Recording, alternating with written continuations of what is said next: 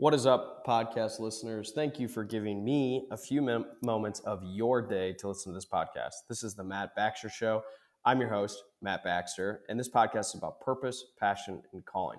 Super stoked to have you as a listener because we're going to dive into some awesome, intense stories about people who are going through this journey of this thing called life, and we're all just figuring this out together. But seriously, you're giving me a little bit of your time, and I want to make sure it's valuable and worthwhile. So, have you ever thought about starting your own podcast? When I was getting this podcast off the ground, we first started as the Wedgecast, evolved into the Matt Baxter Show. There was a lot of questions that we had, like, how do I record an episode? How do I get my show into all the different places like Spotify, Apple Music, Anchor, Zencaster, all these different places? And yet it just seemed very, very complicated. But the simple thing for us as we began to navigate the waters is the answer to every single one of these questions, was really simple. It's Anchor. Anchor is a one-stop shop for recording, hosting, distributing your podcast. Best of all, it's 100% free. Yeah, free. And it's ridiculously easy to use. And now Anchor can match you with great sponsors who want to advertise on your podcast. That means you can get paid at podcast right away. In fact, that's what I'm doing right now. Yeah, making money. Okay, it's sweet. It's easy. It's not a big cheap plug on an ad, but it's just simple and easy to use. So for us, it's one of the best parts about it is we can do it entirely remote or in studio. So you can record. You've got that really, really high, high in the sky person that you're going to have as a guest on your podcast. You got to do it remote. Anchor is easy to use. You got people who are willing to come to your studio, your house, your office, wherever you're recording it. Boom, Anchor. Love it. Simple and easy to use. So if you ever want to start a podcast, make money doing it, go to anchor.fm/start. Join me in the diverse community of podcasters already using Anchor. That's anchor.fm/start. Can't wait to hear your podcast.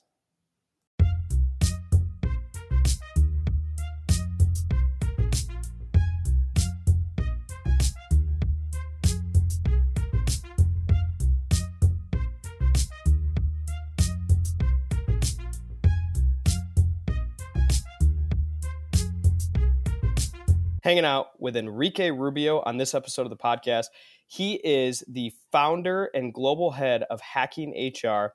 He started his background actually in Venezuela in engineering and then somehow transitioned into HR and inspiring people and how organizational fit with people and how you grow companies and the importance of people behind every organization. This episode is phenomenal. It's a fascinating story. And not to mention the dude wakes up at like 4 a.m. to go run like 180 miles or something like that. I don't know, maybe a little exaggeration, but he inspires you to get up and get out of bed. And this episode's fantastic. So check it out. Thanks. Hey everybody, I'm hanging out with Enrique Rubio. He is the founder of Global Hacking HR. He is just a phenomenal human being. It's fun. We're getting the chance. He's based in Washington, D.C. I'm here in Michigan. We're doing a little over the web podcast, and this will be a fun conversation. So, Enrique, thanks for being on the show.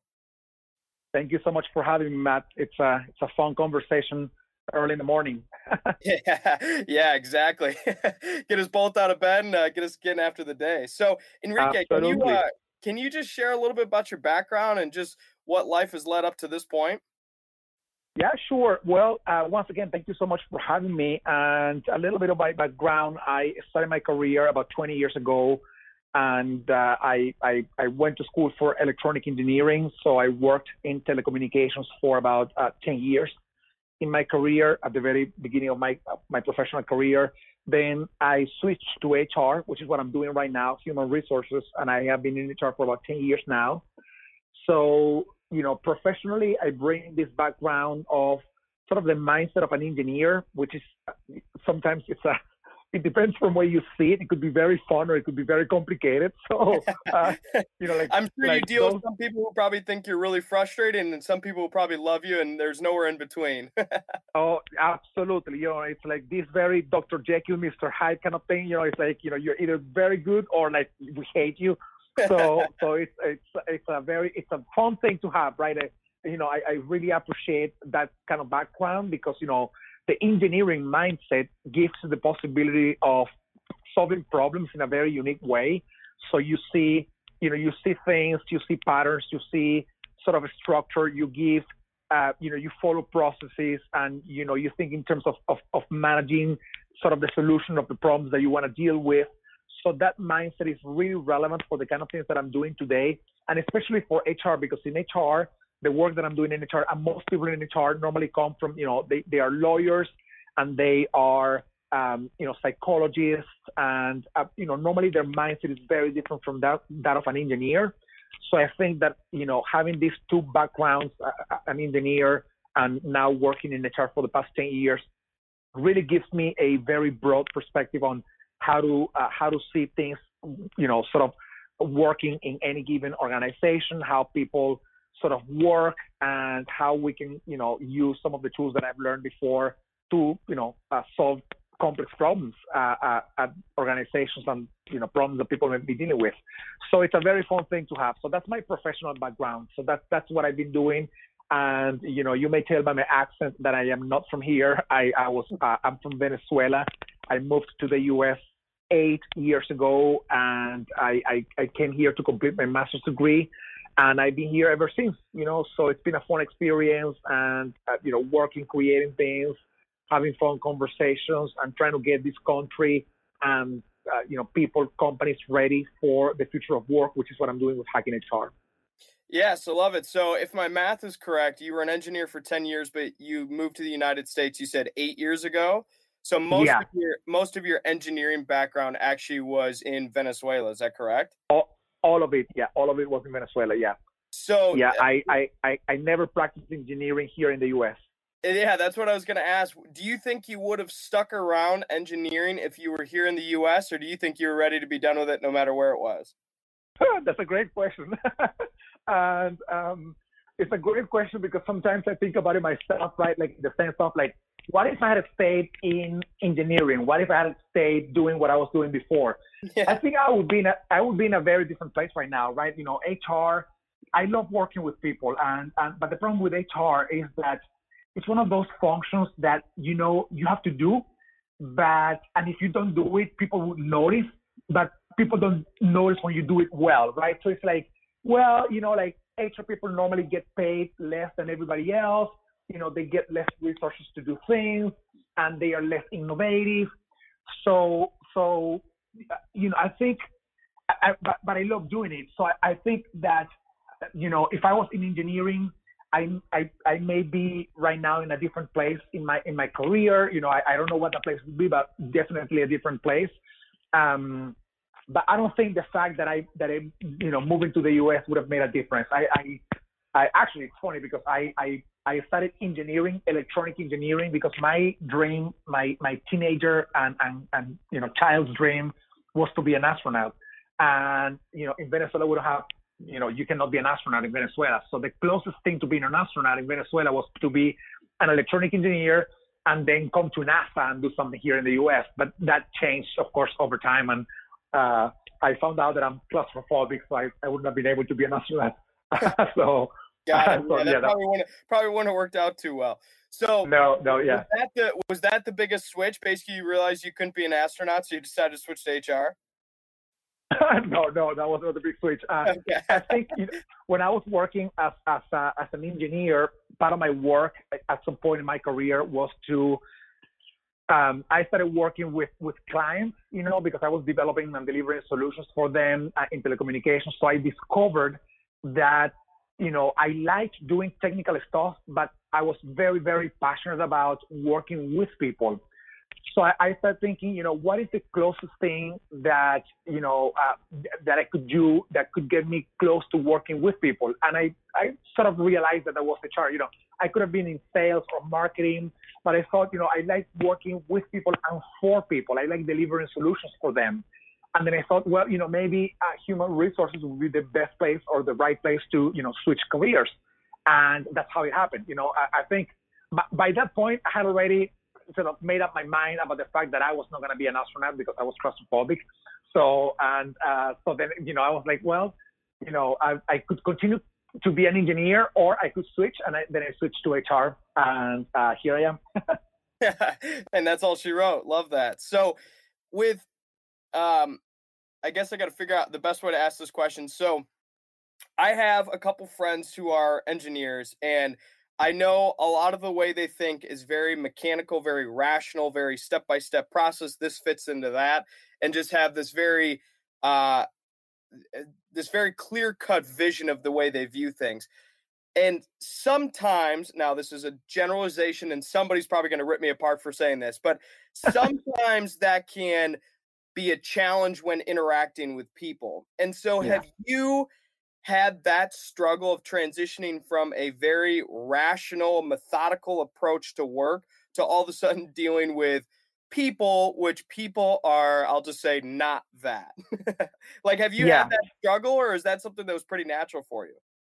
I think it was more natural for me, but nonetheless, I had to deal with some of that as well because, and this is true actually for this new world of work that we're living in right now.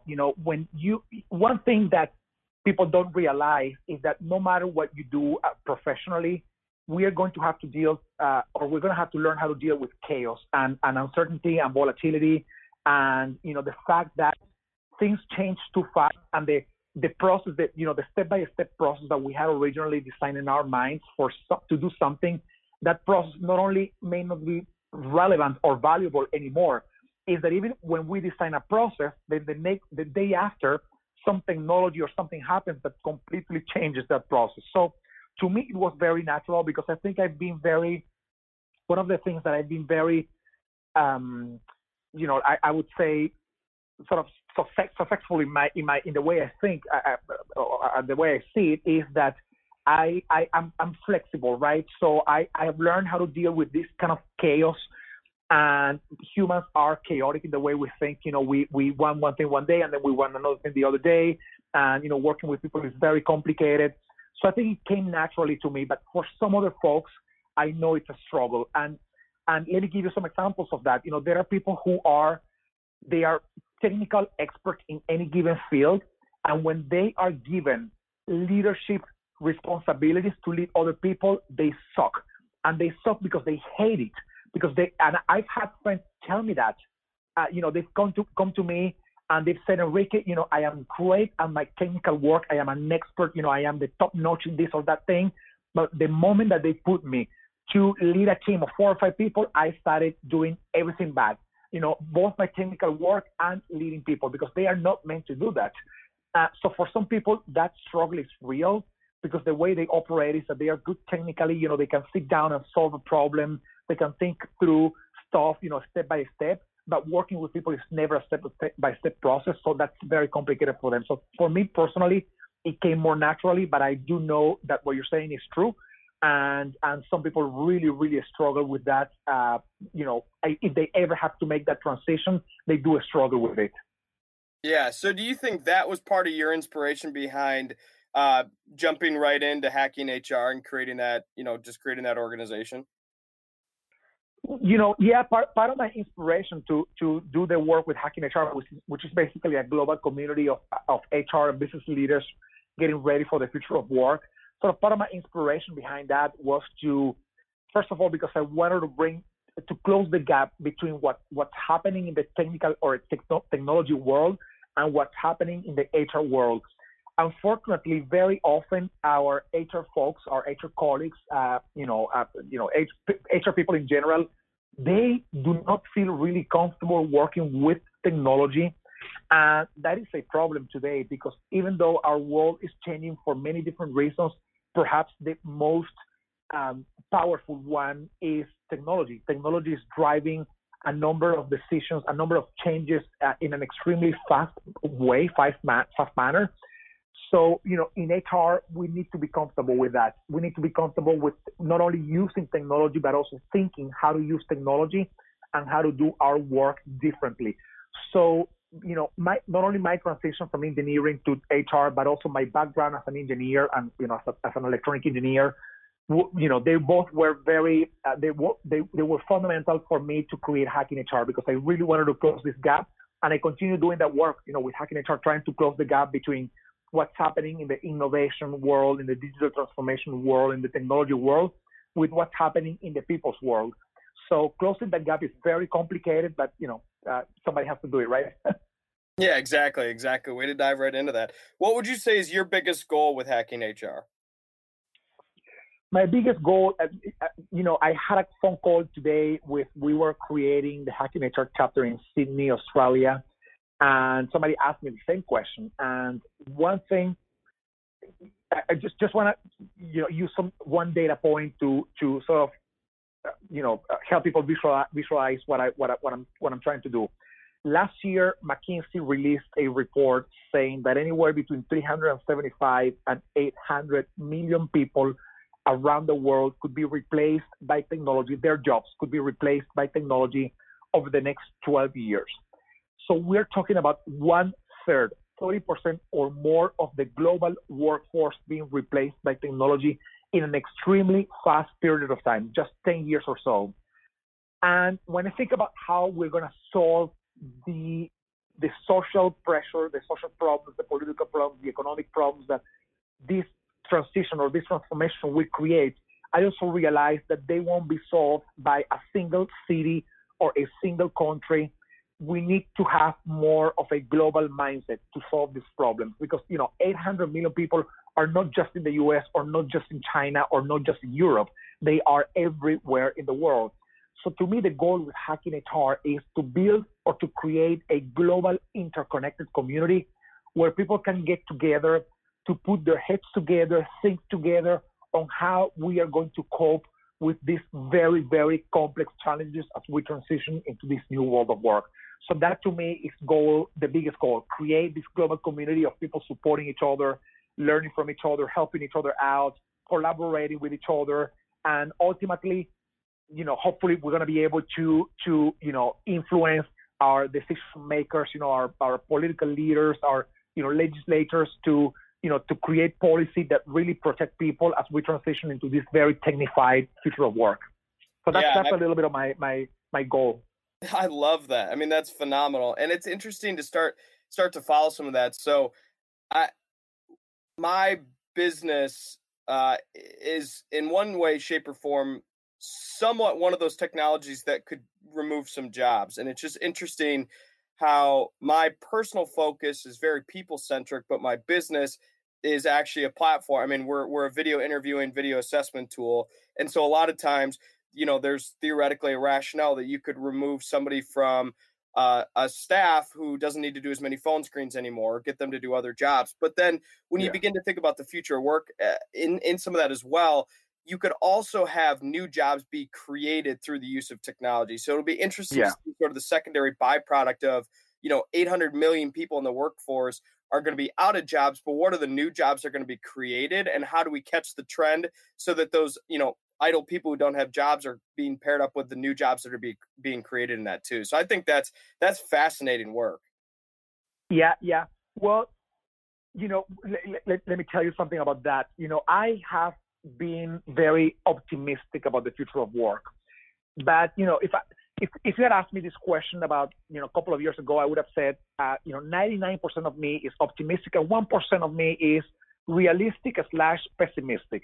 Yeah. But that realistic, pessimistic, percentage has been growing over time because I have realized that we are, yes, we're going to be creating new jobs. Actually, there was another report, I don't know if it was by Deloitte or I can't remember right now, saying that 85% of the new jobs that will be created by the year 2030 do not exist today.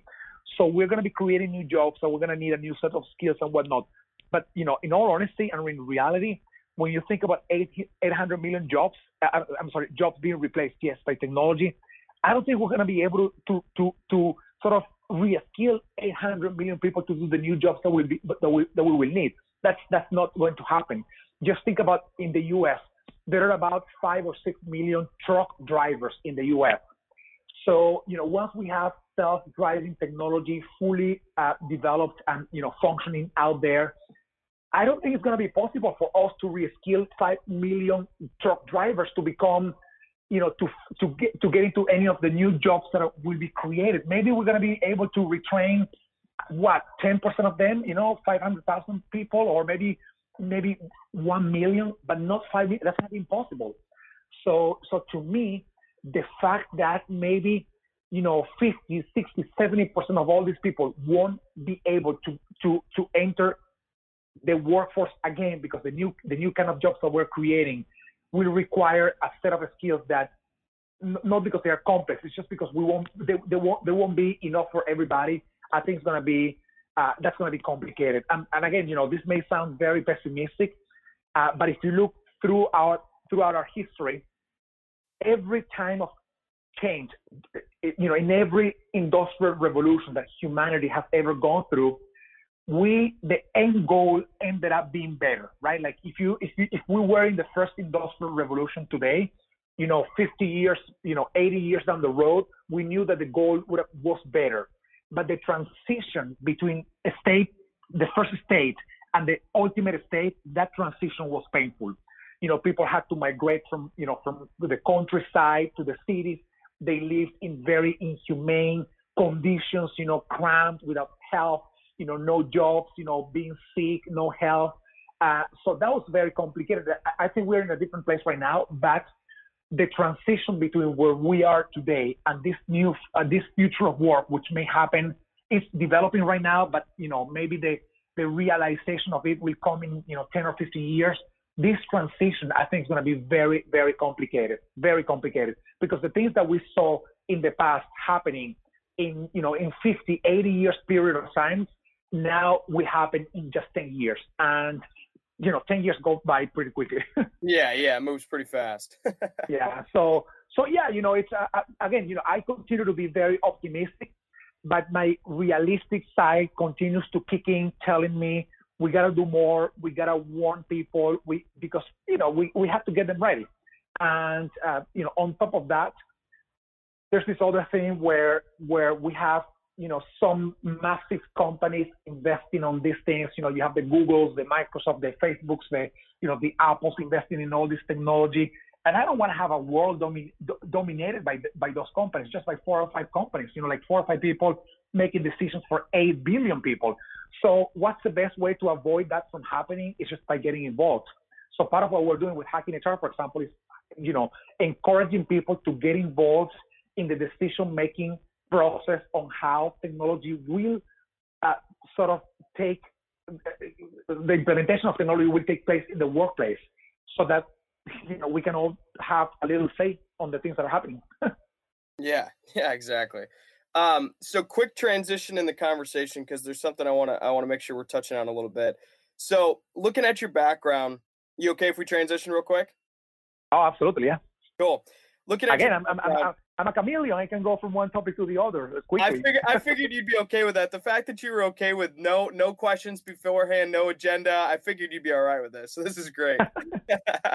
So okay, you started out obviously mechanic or electrical engineering. You've been in project management for engineering, and then all of a sudden there's this interesting step up. So you become president and CEO of a company. Then basically from there after, you're either a co-founder, CEO, podcast host, you're an advisor, co-founder, all these different things. So what in you inspired to go from, hey, I want to work alongside groups, to I want to, dive in myself and be the founder, the owner, start something up? What shift happened in your head to start that? I think there's some people have a drive, in themselves. There's something in there that tells them, that you can either live a kind of life where you conform with just being an employee, all your life, and, working and retiring and enjoying your retirement. And that's okay. I don't judge that. Some people enjoy that, and that's totally fine. But for some other people, there's something inside telling them, you got to take risks. Like the adrenaline of life comes from taking risks. And, those risks are not, it's not that you're going to take a risk of jumping from an airplane without a parachute. Because, maybe I survived. You won't, right? Yeah. You're going to die. But, it's taking measured risks. And to me, that kind of thing is within me, right? It's the thing of, I got to take risk, and I got to do something where I myself feel challenged. Because if I don't feel challenged, I feel that I'm dead, honestly. If I don't feel professionally challenged, I feel that there's something missing in my life. So there's that component of, there's something in me that is telling me, let me look for the challenges, for the adrenaline, to take some risk. And there's also this idea of, what can I do to add more value? And this is a question that I always keep in mind. What can I do to add more value to others? And if you look at my career, when I was working as an electronic engineer, at the same time, I had created a nonprofit called the School for Social Entrepreneurs in Venezuela. So I would go every weekend, I would go to the slums in Venezuela where very, very poor people were living to deliver training on leadership, on project management skills, and some of the things because I found adrenaline in that, and I found the way to add value in doing so. I was thinking back then, I'm talking about 15 or 20 years ago, I was thinking, well, I have all these skills. How can I use them to help others at the same time? So what happened throughout my career is that I've had that thing inside me, and it continues to be there, just like the first time that I felt it was there. And it's the thing of, I have to find what really keeps me challenged, what really keeps the adrenaline high, and what also keeps me adding value to the life of others. So it's a combination of being a little selfish in the sense of what gives me the challenge, and a little bit of altruism of what in me can give others value to, to make their life better, or to, contribute to society and whatnot. And that's in me, man. And, some people have that, and some people have it in different ways. For some people, that thing within themselves is realized through their full-time job, and they think, well, I'm doing my full-time job, and this is the way I give back to society, and I find the challenge in life. To me, it just comes in a different way. It comes from transitioning from one thing to the other. It comes from learning. It comes from podcasting. It comes from failing and doing it again, So yeah, that's the way I think I've lived most of my life right now. Yeah. Well, I mean, that you hit the nail on the head as far as the transitional question that I was going to ask following that right up. So my favorite question to ask all guests on this show is this: what gets you out of bed in the morning the most? I mean, what is it that is that fire that no matter when times are tough, times are great, that high that you don't need caffeine or whatever it is, like you're just on top of life. What is it that gets you out of bed in the morning that helps you inspire other people? Well, for me personally, like very individually for me, it's running. I'm a long distance runner, and to me, the fact that I'm coming to DC because I might need to get on a training regimen if that's the case. Then. Oh man, just come in, and I'm gonna get you on it, man. I'm gonna get you on it, and happy to help. But yeah, it's, to me, it's running. And I wake up very early in the mornings. I'm up anywhere between 3 and 3:30 a.m. in the morning, and then I go out for my run. And so running for me is the one thing that I know that I'm always going to be doing. Sometimes I may have a lot of work one day. Some other times I may not have that much to do. But I don't wake up just thinking about work. I wake up thinking I'm going to go and get my run, and that's the time, because I don't listen to music when I'm running or anything, so I go out, and I could go anywhere between 1 hour to 10 hours run. So what happens is that as I'm running, I'm using my mind, which is basically distracted in nature, to either think, create, solve some of the problems that I've been dealing with at work, add value in my mind, and then to make it happen in the real world. So it's just running. I mean, to me, running is the most powerful thing that that gets me going. And then, of course, on top, that's the very individual reason. And then on top of that, there's a more sort of public reason, so to speak, which is, how can I use this day to make others' lives easier, better. And I do that through hacking HR. I do that in my job. I do that in different ways. So that's, again, I live my life in a combination of what gives me, meaning in life, and how can I use what I know and what I am to help and add value to others. So it's that combination, so to speak. I love it. That's fantastic. Well, yeah. Enrique, this has been amazing. This has been awesome. I love the fact that I want to make sure the audience knows this podcast was completely off the cusp. I mean, I was coming up with questions on the fly, and you were handling it on the fly. So these are the ones that I think are so fun, because it's like you really get to know somebody like right out the get-go. So this has been a blast. So thank you so much. Is there any closing thoughts or anything you want to leave the audience with? No, this is good, Matt. I really appreciate it, and it was all great. And I hope that your listeners, you know, one, they find a reason to to find the adrenaline in their lives. For some people, again, for me, it's running, it's transitioning, especially running. It's one of the things that gives me the most adrenaline in life. So, find that, find what gives you that adrenaline, what really helps you live a meaningful life.